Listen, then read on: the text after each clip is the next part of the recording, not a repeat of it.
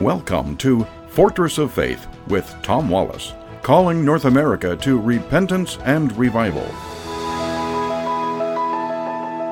Welcome to the Corner of Truth and Courage with Tom and Tyler. I didn't say Tyler and Tom.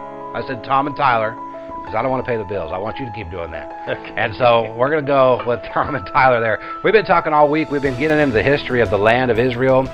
We've been talking about really the descendants of Isaac, right? The blessed seed that God promised through Isaac's seed and through the Abrahamic covenant. And then also Ishmael and that descendants line, which is essentially what makes up the Muslims today, and their continued battle over the promised land that God and God's word, which we know is correct and accurate, promised Israel.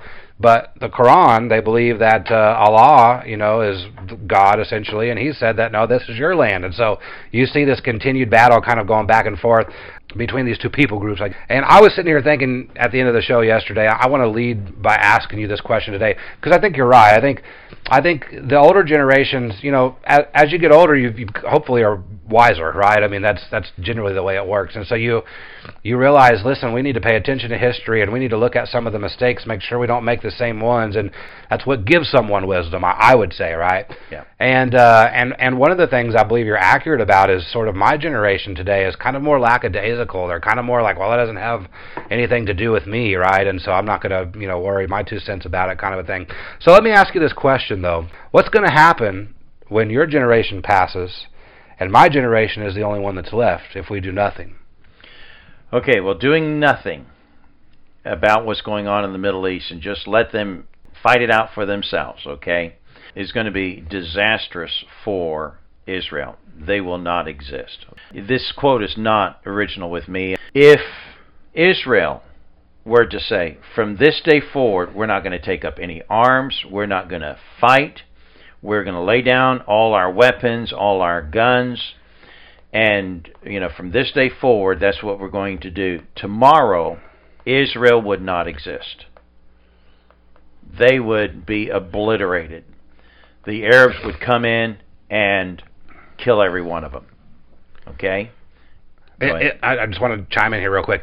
But we know that's impossible because of what we read in Revelations, right? Because God does promise Israel to give their land back to them during that time, correct? Well, I understand, but I'm just saying, if Israel were to take the position as a nation and as a people, we're not going to fight anymore, we're going to put down our arms, there'll be no more Israel. Yeah. Okay?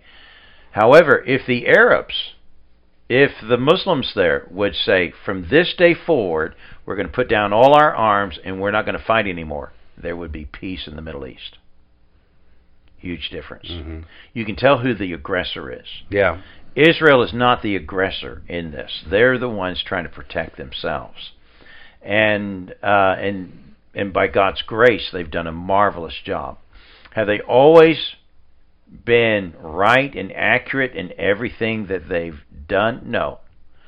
But evidence is easy to find of who the aggressor in this conflict is, and it's the Arabs. Mm-hmm. And the Arabs have been given opportunities, and they live in, they live in poverty. Money, international money, has been sent to them by the boatload, but corruption is there. Yasser Arafat, when he died, he had like 1.6 billion. And where did all that money and aid that was sent? He stole it. He kept it. Yeah. And didn't disperse it to the government that he was trying to develop. That wasn't officially a government yet. But they anyhow. I could get more into it because the refugees. The United Nations keeps them in perpetuity as refugees. And they don't do it with any other group, but only to the Palestinians. So I have 2 questions. Number 1, what state is Israel at today in reference to the land that was promised to them by God? Because it's very specific. The Bible very clearly depicts the land that's promised to them. Yeah. And my second question, which I can bring up again afterwards if we forget it, is what can we do in North America today then? What is it that we should be... Obviously prayer, right? But what are the things that we should be doing today and keeping our eyes on today as it deals with this? Well, Tyler, they're very good questions. And that one question that you gave, what is the land that they were promised in the Bible? What portion do they have? What portion have they given up? And all that type of stuff there. That's going to lead as a segue for next week's lessons. We're going to get into what I call the 3 title deeds. Because what is a title deed? A title deed will establish borders, boundaries.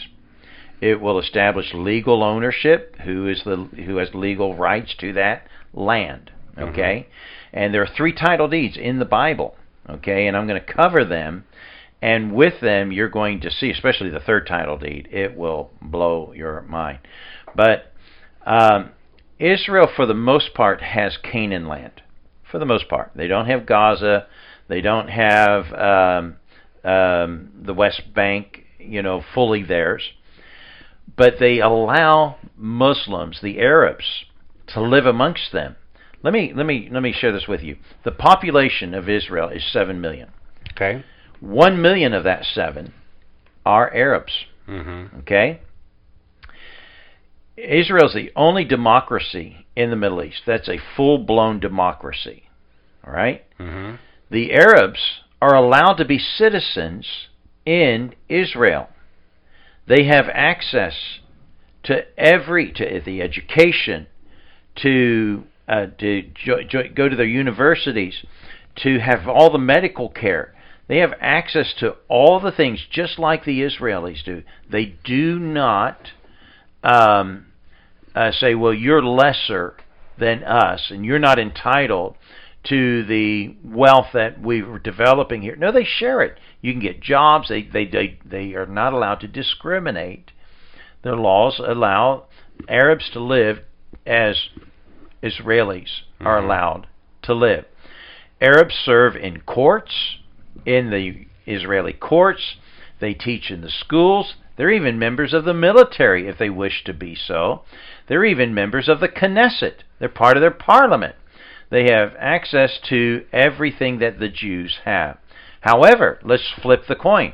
How are Jews treated in Muslim countries around, like Jordan and Lebanon and Egypt and Saudi Arabia? They're not even allowed in there. They're not even allowed to live there. No Jews are allowed. You talk about, okay, well, who's being fair? Well, Israel says, listen, hey, we're allowing equal liberties there. And so what do their neighbors do? Well, they keep shooting missiles at them. I have pictures, and I'm looking at one right now as I'm talking here. They literally grabbed kids, Hamas, when they were shooting missiles against Israel, which they do often. And when Israel responds and attacks there, I'm looking at pictures, they've hung kids to the windows. Wow. Strapped them to the buildings, knowing that if Israel fires back at where they're firing the missiles, they're going to kill these kids. And you tell me, there's a great cartoon here of you got a Palestinian hid behind a mother and a child. They hide behind humans.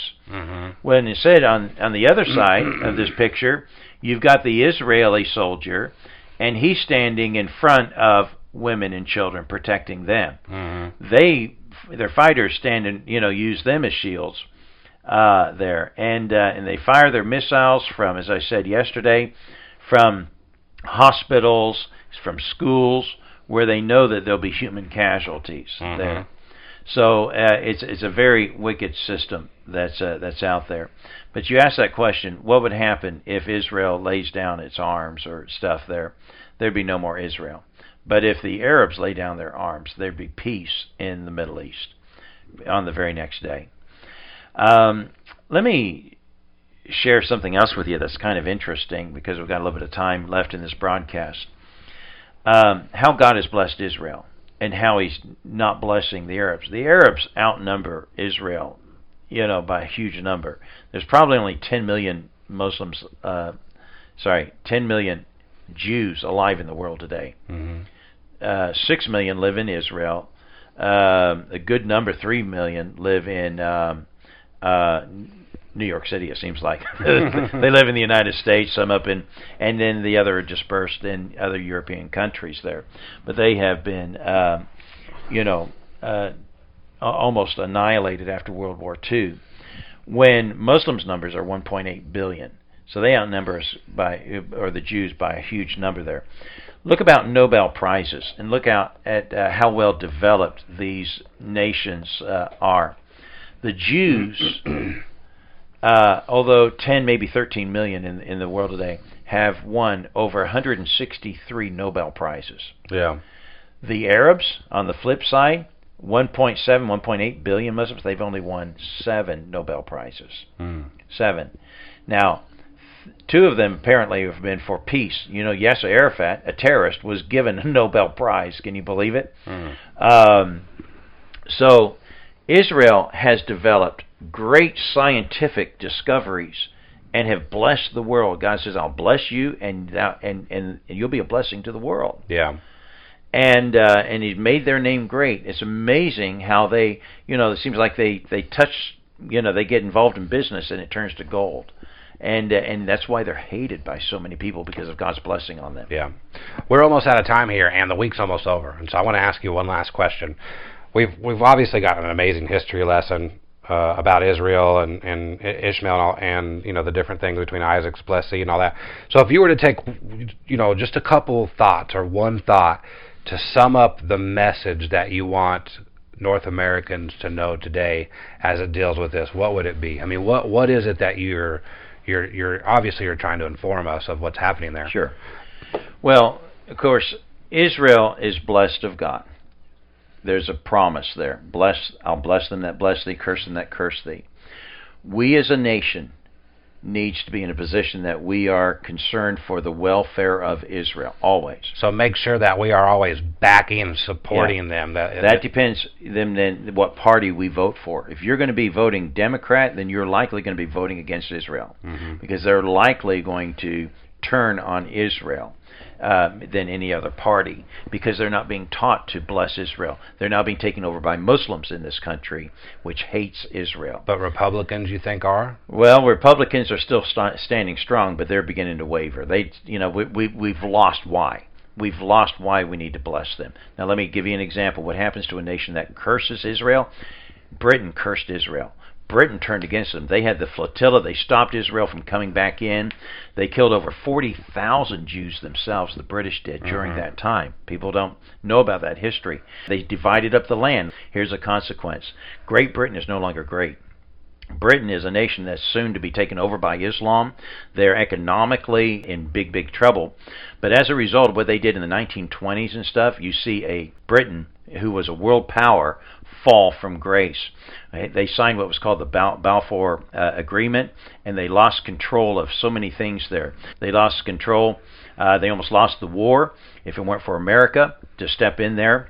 But in the 1960s, they lost Nigeria, Kenya, Sierra Leone, Gambia, Uganda, Somalia, Northern Rhodesia, and Swaziland as a reflect of of all that. Britain has suffered economically in a terrible, terrible way, and it all started when they turned their hand against Israel. It's been amazing to see the downfall of Britain, and I know it. I grew up over there, and it's sad to see it.